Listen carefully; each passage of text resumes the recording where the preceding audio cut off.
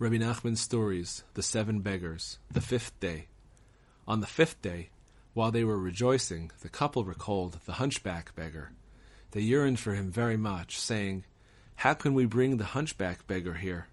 If he were here, there would be very great joy." Suddenly he appeared and said, "Here I am. I have come to the wedding." With that he fell on them, hugging and kissing them. He then said to them, "Originally, I blessed you that you should be like I am. Now I am giving you this as a wedding present, that you should be like me. I am not a hunchback at all. Quite the contrary, I have broad shoulders. My shoulders are a case of little holding much. I have an affidavit regarding this." Once there was a discussion where people were boasting about this concept. Each one boasted that he was a case of little holding much.